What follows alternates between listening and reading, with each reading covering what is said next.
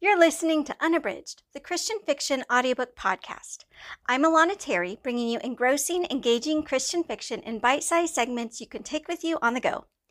This season's unabridged Christian fiction audiobook is Termination Dust, an unforgettable suspense novel set in the heart of rural Alaska.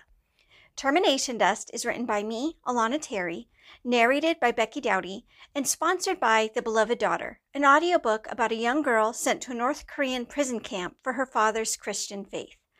The Beloved Daughter has won awards from Women of Faith, Reader's Favorite, the Book Club Network, and several more. The audiobook version is narrated by Kathy Garver, lifelong actress and winner of 2 Audie Awards. Visit alanaterry.com/beloved to get this audiobook free with your Audible trial today. And now, enjoy today's installment of Termination Dust, an Alaskan Refuge Christian suspense audiobook. Chapter 33. The clinic was only a few minutes away from the hotel, but Kimmy was shaking by the time Meg pulled up in front of the building. She didn't know if it was her body reliving last night's trauma or the adrenaline in her system from fighting with her sister. Maybe both. "You coming in?" she asked Meg, who was still buckled in the driver's seat. "Go on ahead. I've got some phone calls to make." Meg adjusted the rearview mirror so she could look at herself as she reapplied her lipstick. Ignoring her, Kimmy helped Pip out of his car seat. "Come on, Buster," she whispered in his ear. "Let's see if the nurses here can do anything to help you feel better." After checking her brother in, Kimmy sat down with Pip on her lap and started reading a magazine. In the corner, 2 kids around Pip's age were playing in the children's area, stacking blocks and coloring while their mom scrolled on her cell phone. Kimmy was exhausted. One nice thing about driving all the way to Anchorage with Meg was her sister was a coffee snob and probably knew the best place in the area to get a hot drink. "Well, fancy seeing you 2 here." Kimmy turned around at the familiar voice as a smile worked its way to her lips. "Look, Pip, it's Trooper Tanner." "Call me Taylor, okay?" He stood above them, staring down in a way that reminded Kimmy just how tall he was. He grinned and sat down next to her, and she wondered if she smelled as gross and looked as tired as she suspected. Taylor reached over and offered a playful pout to Pip, who was frowning and leaning against Kimmy's chest. "Everything all right?" "He woke up with a little bit of a fever," she explained. Taylor tousled Pip's hair. "Poor little thing." Kimmy wondered what else she was supposed to say. It wasn't like she had any practice running into handsome troopers in doctors' offices, but she figured it wasn't polite to ask something like, "So what are you doing here?" She stared at her hands resting on Pip's legs. "Did you both sleep okay at the hotel?" Taylor asked. She nodded, pressing her lips together, trying to figure out why her brain had suddenly grown incapable of carrying on a simple conversation. Behind them, the 2 kids argued over a broken crayon until their mom barked at them. Taylor stretched out his legs, looking perfectly at ease. "So we still on for dinner tonight?" Kimmy flushed. "Oh, I'm sorry about that. My sister can be kind of a handful." "Well, that doesn't seem like something you need to apologize for, does it?" Taylor asked with a grin. "No." She tried to smile. "I just didn't want you to feel like you were forced into anything you didn't want to do." Taylor chuckled. "I hate driving to Anchorage. I rarely go in. I'm only doing it because I owe my buddy a pretty big favor. He doesn't have anyone else to take him in time to catch his flight." "Does he need a ride?" Kimmy asked. "We've got room in the back seat." Taylor shook his head. "That's not what I meant. I wasn't asking you to drive him in. I'm just saying that knowing I'll be ending the day with you and your brother and some great Chinese food is going to keep me from getting grumpy on the road." Kimmy smiled and forced herself to look away before her flush deepened. "Pippin Jenkins?" the nurse called out. "Ready for you now." Kimmy set her brother down and stood up, facing Taylor. "Well, I guess I'll see you tonight." She felt silly stretching out her hand as if she were an applicant who'd just finished a job interview, but Taylor pressed it warmly. I'll be looking forward to this evening." His smile made her warmer than she'd been all fall. As she walked with Pip toward the nurse, she felt Taylor's kind gaze following them, somewhat surprised to realize that she was looking forward to their dinner tonight just as much as he was. Chapter 34. "We'll get those results from the strep test back in a few minutes," the PA explained. Kimmy was still sweating from having to hold Pip down while the physician's assistant tried to swab the back of his throat.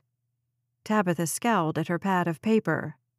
"May as well write him a prescription now, because I can pretty much guarantee it's going to come back positive." Kimmy felt much more comfortable with the PA she met last night than the one examining Pip today. Tabitha was old and ill-humored and made Kimmy wonder if she had outlived her lifetime dose of both compassion and bedside manners. She stopped scribbling and looked up. "How old did you say your son is?"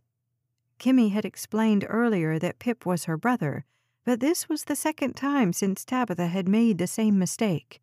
It wasn't worth correcting the PA again, so Kimmy just answered, 3. Tabitha still stood, frozen, with her pen poised over her pad. 3 years and how many months? He'll turn 4 in November. Tabitha narrowed her eyes. 3 years, 10 months. She glared at him while emphasizing these last 2 words. 10 months? Kimmy repeated. Yeah, I guess that's right. The way Tabitha rolled her eyes reminded Kimmy of how her sister might look in another 40 years if she ran out of money for all her anti-aging skin treatments. "And he doesn't talk at all?" Tabitha asked. Kimmy searched for a polite way to remind the provider that her patient was sitting right in front of her, listening in. "He does use some words," Kimmy stated defensively, stretching the truth just a little. Tabitha raised a single eyebrow. "Single words, I assume?" Kimmy stared at her blankly. "He's not stringing words together yet to form sentences?" the PA pressed. Kimmy shook her head, feeling just as ashamed as her brother would be if he understood this conversation. "No sentences. Not yet," she added as a hopeful aside. Tabitha reached for a brochure. "And who's his pediatrician? You're taking him to someone in town, I assume?" Kimmy felt far too intimidated and bewildered to admit that Pip had never seen a healthcare provider until his trip to the emergency room last night. "There's a naturopath in Eagle River," she answered, careful to word her statement in a way that was not technically a lie. "Well," Tabitha went on, "I'm sure I have no idea if a naturopath utilizes the same developmental screening methods as a real doctor, but it's clear to me that this child is lacking in his development and could benefit from speech intervention services." She reached into a drawer and pulled out a brochure. "In all honesty, I was surprised when you told me he wasn't receiving any therapy already. They'll do free home visits through the state for all income brackets," she added, carefully eyeing Kimmy. She took the brochure with a humble "thanks" and was relieved when a nurse popped back in. "The test came back positive," he announced. Tabitha nodded at him with a smug look, then handed Kimmy a prescription form covered in scribbles. "Take this to the pharmacy. Expect it to take them 10 or 15 minutes to get everything ready. Follow the directions on the bottle. And you really should make that call for speech services. Most experts say that intervention before the age of 2 is most ideal. After that, the window of opportunity shrinks exponentially as a child ages." Shutting her ears to Tabitha's ominous prognosis, Kimmy sighed with relief when the PA stepped out. Kimmy ran her hand across Pip's forehead. "You doing all right, Buster?" She searched his face for clues that might indicate how much, if any, of the conversation with Tabitha he'd understood. Kimmy knew there was far more to her brother than the PA gave him credit for, but she also knew that Tabitha was probably right about some things. If Kimmy had known Pip could get free speech therapy through the state, she would have convinced her mom to make it happen. Instead of a home visit, maybe the specialist could have worked with Pip at the daycare. How much farther along might he be if Chuck hadn't kept them slaves in his trailer, unable to reach out to anybody on the outside for help? She shouldn't have wasted precious minutes in the waiting room, staring at Taylor, acting like a starstruck schoolgirl. She should have been telling the trooper more about Chuck, helping with the investigation by brainstorming where in the world her stepdad might be hiding out. At least she'd be seeing Taylor again tonight. This time, instead of acting like a stupefied idiot, Kimmy would do everything she could to help him with the case. She would make sure that Chuck was never free to hurt her or her brother again.